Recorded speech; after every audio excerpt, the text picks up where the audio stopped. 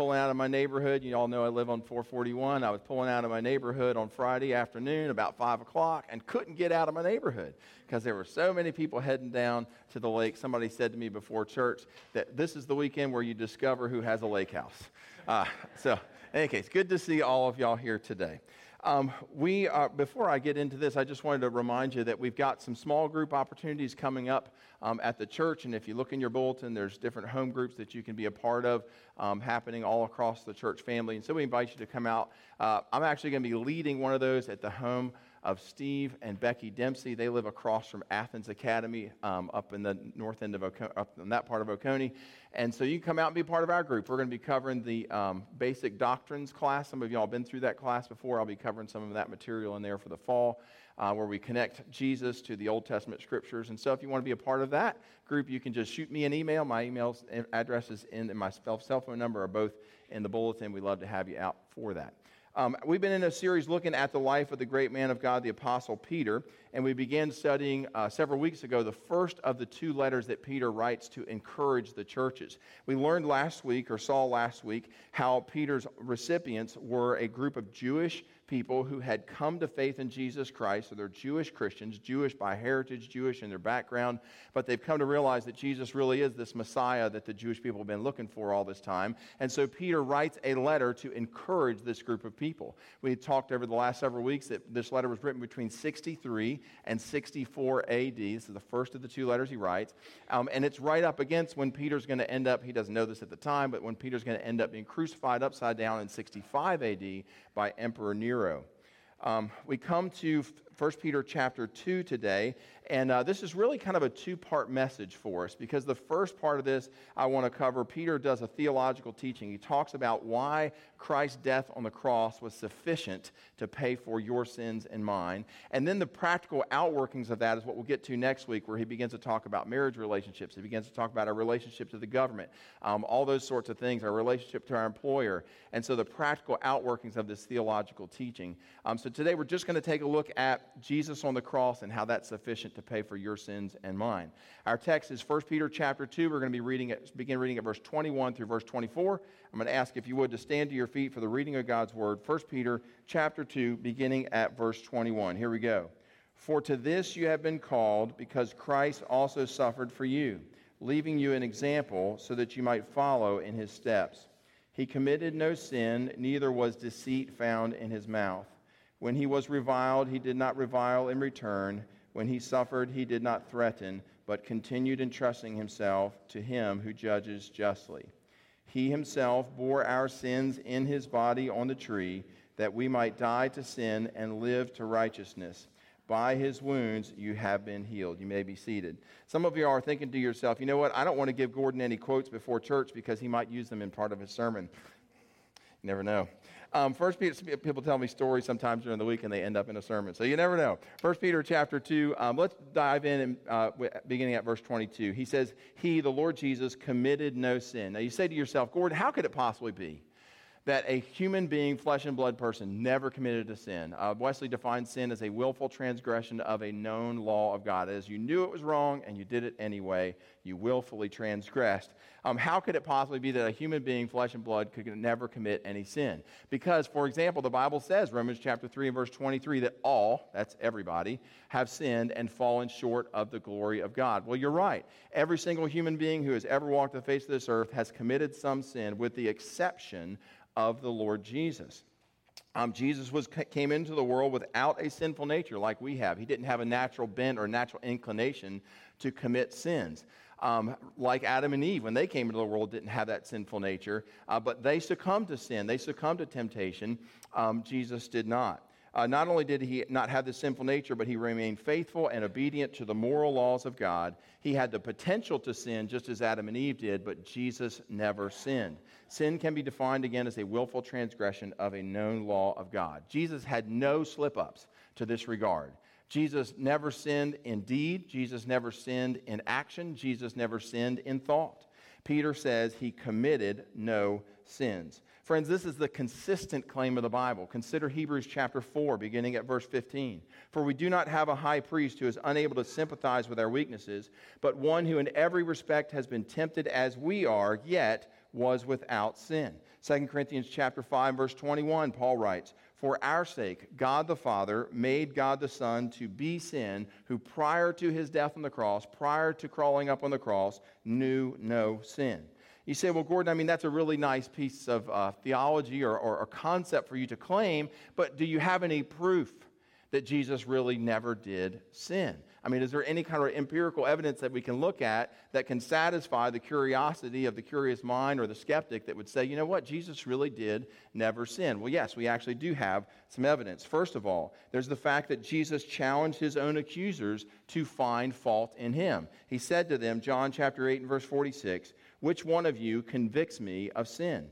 In other words, which one of you can find me guilty of having committed a sin? And the answer is, none of them could do it because Jesus never sinned. How about at Jesus' trial? The Sanhedrin brought in witness after witness in hopes of finding something that they could pin on Jesus, but they kept coming up empty. Matthew 26 and verse 59 says, "Now the chief priests and the whole council were seeking false testimony." Notice that it says they were seeking false testimony. They knew that they couldn't come up with something real. They knew they couldn't come up with something legitimate to pin on Jesus, and so they just were out there looking for anything that they could come up with. And it says, even in their search for false testimony, verse 60, they found none.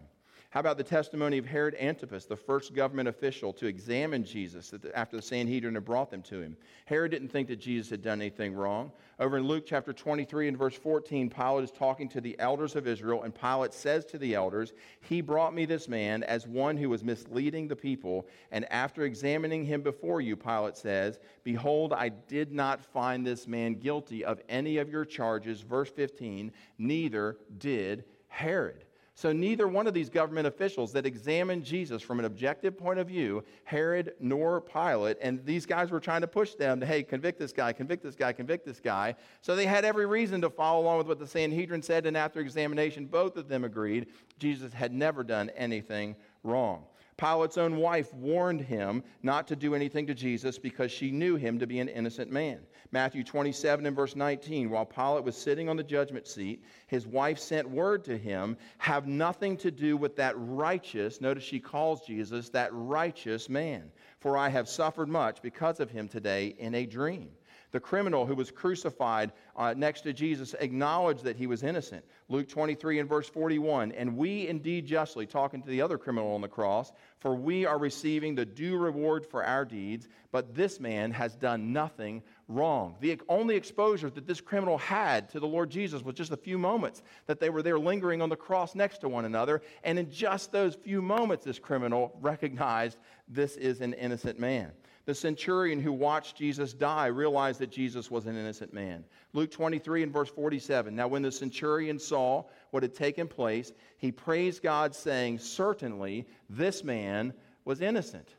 And then how about Jesus' own betrayer, Judas, recognized the injustice of what he had done. Matthew 27 and verse 4, Judas said, "I have sinned." How have I sinned? By betraying innocent blood. How about the testimony of those who knew Jesus really well, people who had spent a significant amount of time with Jesus? His disciples traveled with him for 3 years during his public ministry, camped out alongside of him, heard him interact with people, saw how he interacted with people, saw him in difficult situations, but never once did any of them see him sin during that 3-year period. John, the disciple of Jesus, says of him, 1 John 3 and verse 5, "You know that Jesus appeared in order to take away sins, and in him there is no sin." How about the testimony of Peter? We just read it a few moments ago. Peter was one of the first disciples that Jesus called. He was part of the inner circle of 3 out of the 12 that was most closest to Jesus.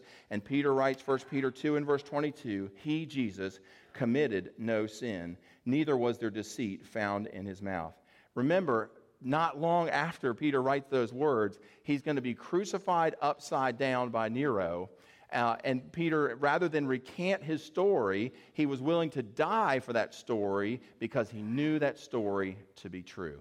Now, I think the most compelling evidence of all, now there's a lot of evidence that we pointed to, but I think the most compelling evidence of all is the evidence and the testimony of Jesus' 2 brothers, Jude and James, 2 fellows who wrote part of the New Testament.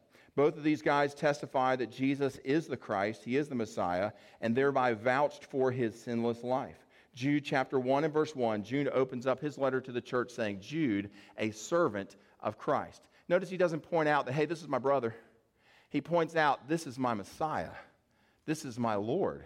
This is my Savior. This is the Christ. James chapter 1 and verse 1, same introduction referring to Jesus. James says, a servant of God and of the Lord Jesus Christ.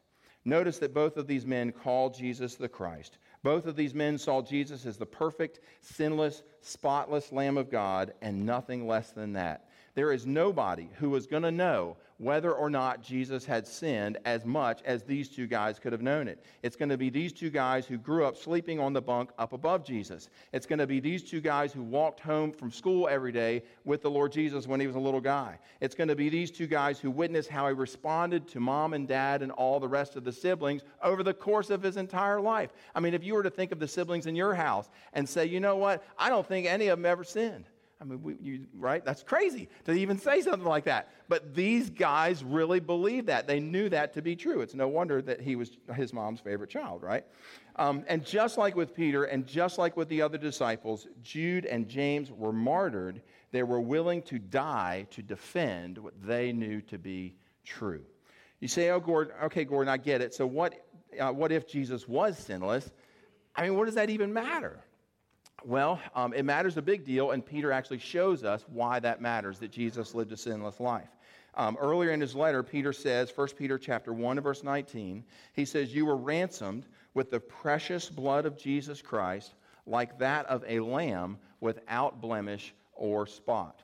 What is Peter referring to here? Peter is making a connection between the innocent blood that Jesus shed on the cross and the perfect innocent lamb of the Old Testament sacrificial system. He's saying Jesus is the fulfillment of that Old Testament sacrificial system where you'd bring a lamb and you would take the life of that lamb and that lamb would represent your sins poured out as a sacrifice to God. Let's take a quick look at that. Exodus chapter 12 and verse 5. It's the eve of the very first Passover. The Jewish people are in Egypt. They're making preparations to leave Egypt. So this is about 1,400 years before Jesus would come on the scenes.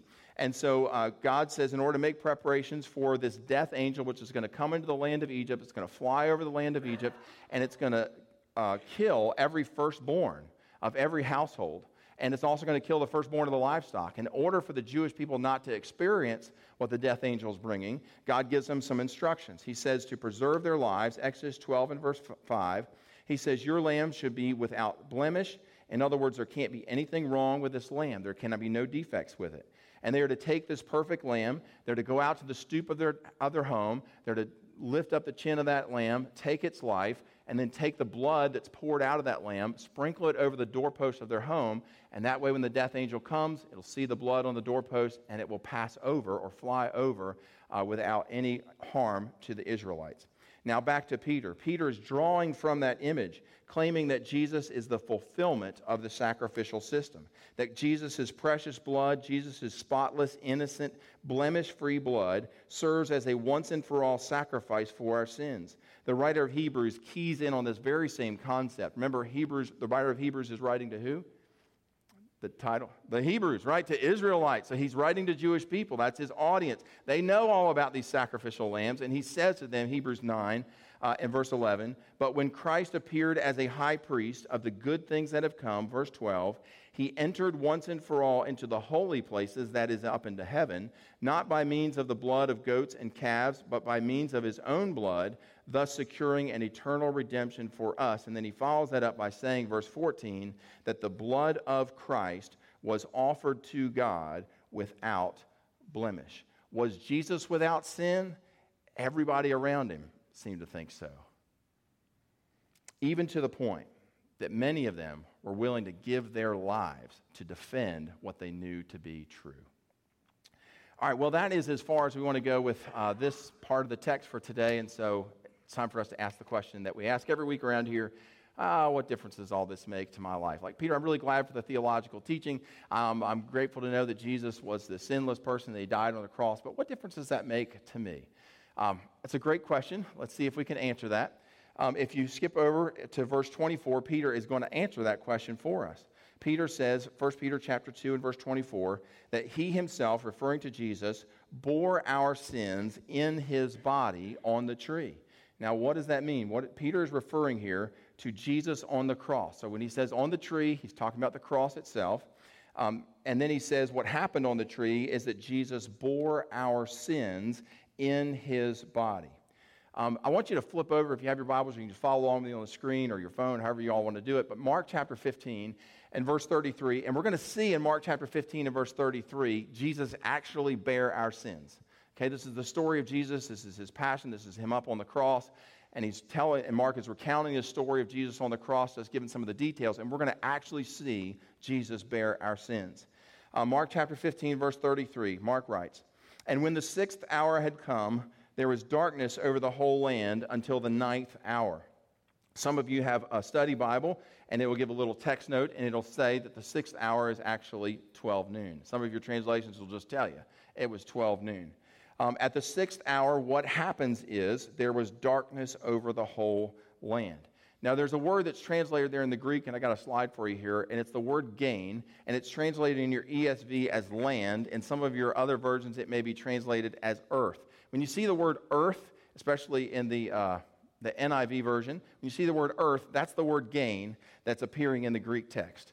The gain was a specific word in the first century, and it meant something to the hearers, the people who would hear that word in the first century. It referred to the Fertile Crescent, and that's what that map is there. The Fertile Crescent was a crescent-shaped part of land that surrounded the Arabian desert, that started in modern-day Iraq and extended all the way down into southern Egypt.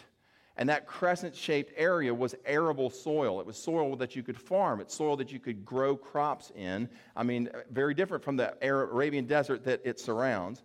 And so when a person in the first century would use the term gain, this is the piece of land that they had in mind. The word in Greek literally translates dirt.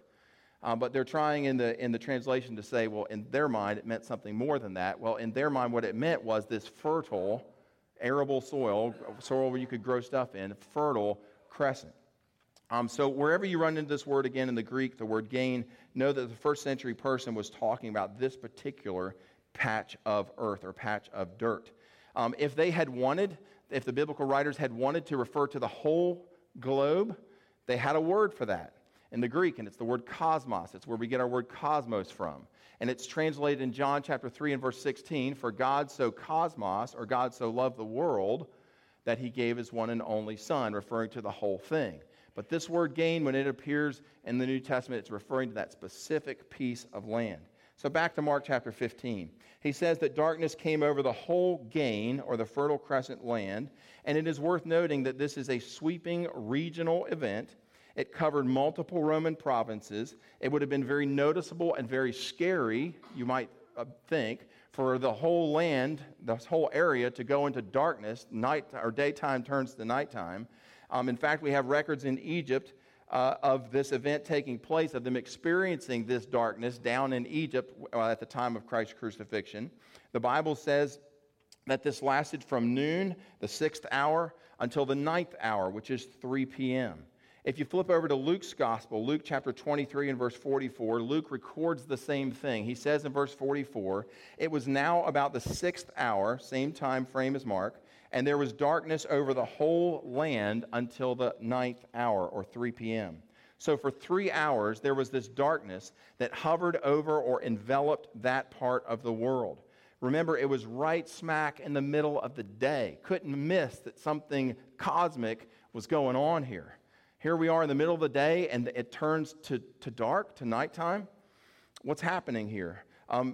In the Greek, the word that's translated darkness is the word skatos, and it is used in one of two ways in the New Testament. Sometimes it is used to refer to nighttime, to darkness. Sometimes it is used to refer to a spiritual darkness,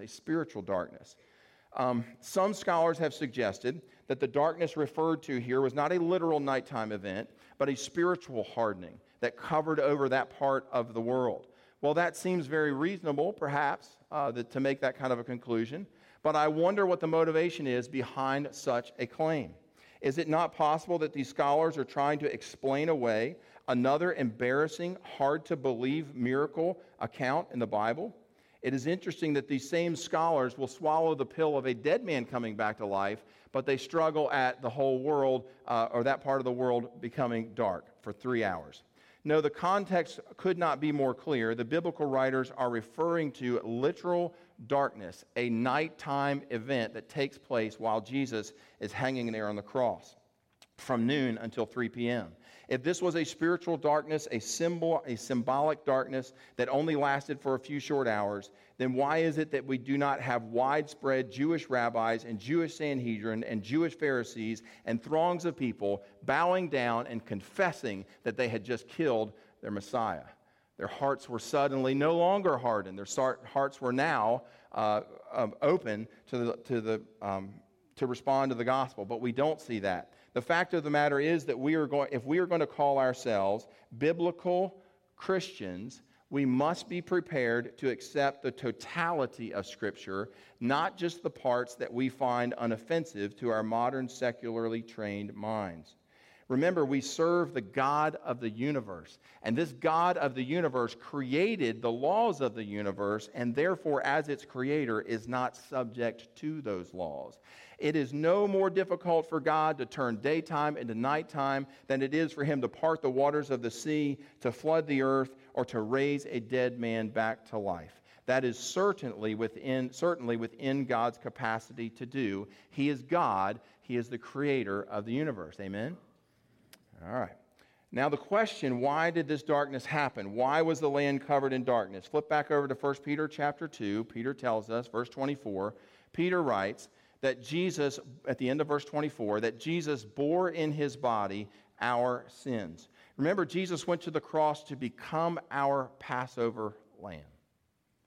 He went to suffer and die and to pay the price that was due to you and I. And so here's what happened in the moments while he was on the cross. Darkness covered the land, and the sins of the world from 12 o'clock to 3 o'clock were being heaped upon the body of Jesus.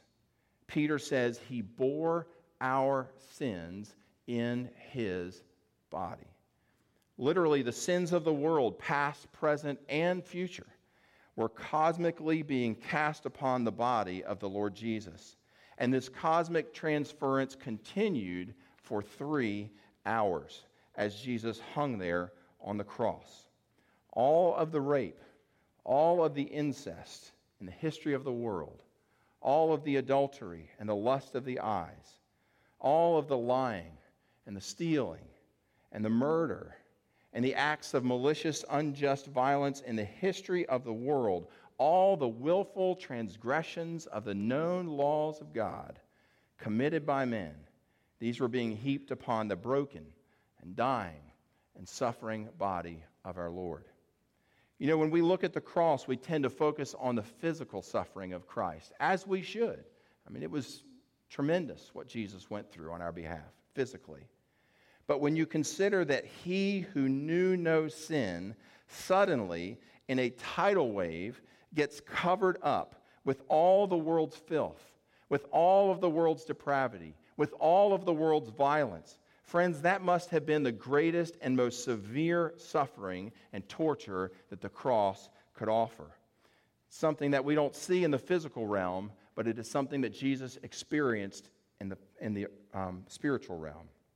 Sometimes I wonder if the anxious sweating of drops of blood in the garden had less to do with the anticipation of physical suffering and more to do with knowing that the sins of the world were on their way.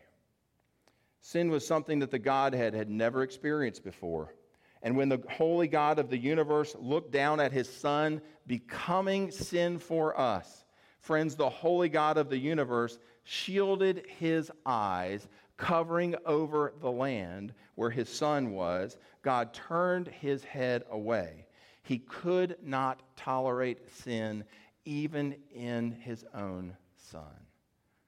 Which is why Jesus cried out from the cross, my God, why have you forsaken me?" It's because from noon to 3 o'clock, the Son of God bore our sins in his body. And Peter wraps up this teaching with the words, end of verse 24, "By his wounds you have been healed." If you're here today and you've never put your faith and your trust in Jesus Christ for the forgiveness of your sins, I hope that the realization of what Jesus did for you is compelling enough to send you running to his arms. You know, the God of the universe loves you mightily, greatly, and he demonstrates that love for you on the cross. And so I urge you, therefore, to give your life to him today, to bow your head here in just a few moments, and to close your eyes in just a few moments, and to ask for his forgiveness, to invite him to become your Lord and your Savior. Jesus wants to forgive you. He's just waiting for you to ask. Something for you to think about. For those of us who have already made that decision to follow Jesus, I hope this renews in us a sense of gratitude, that it makes us want to praise the Lord for what he has done for you and I, it fuels our worship of him, so that when we are riding down the road in the car, the Lord hears with fresh exuberance our love and our devotion to him. I hope what we've heard today steps up our desire to live a life free of sin, to honor Jesus with our bodies, to honor Jesus with our thoughts, to honor Jesus with our actions. I hope that what we've heard today emboldens us to want to share this good news with people in the world around us who don't know what Jesus did for them, and that the forgiveness that is available to them. You know, it is good to meditate on the cross. It brings a lot of healing. And it reminds us again of the great love that God has for us. It's good to be reminded of the lengths to which God was willing to go to rescue us back to himself. I want to close with these words from Isaiah chapter 53. Isaiah was a prophet looking forward to the time of Christ. He writes this some 700 years before Jesus would ever show up on the scene. He's talking about the Messiah. And Isaiah says, chapter 53 and verse 5, he was pierced for our transgressions. He was wounded or crushed for our iniquities. And upon him was the chastisement that brought us peace. And with his wounds we are healed. Let's pray. Most gracious God, we thank you for just a fresh reminder that Peter points to of the lengths to which you were willing to go to rescue us out of our sin. Lord, during this time of quiet this morning, as we remember your broken body and your shed blood, if there's some business that we need to do in the spiritual realm, Holy Spirit, instruct us how to pray. Lord Jesus, bring forgiveness and healing, restore, renew. Lord, we give you this space, and we ask you to work in our hearts. We pray these things in Christ's name. Amen.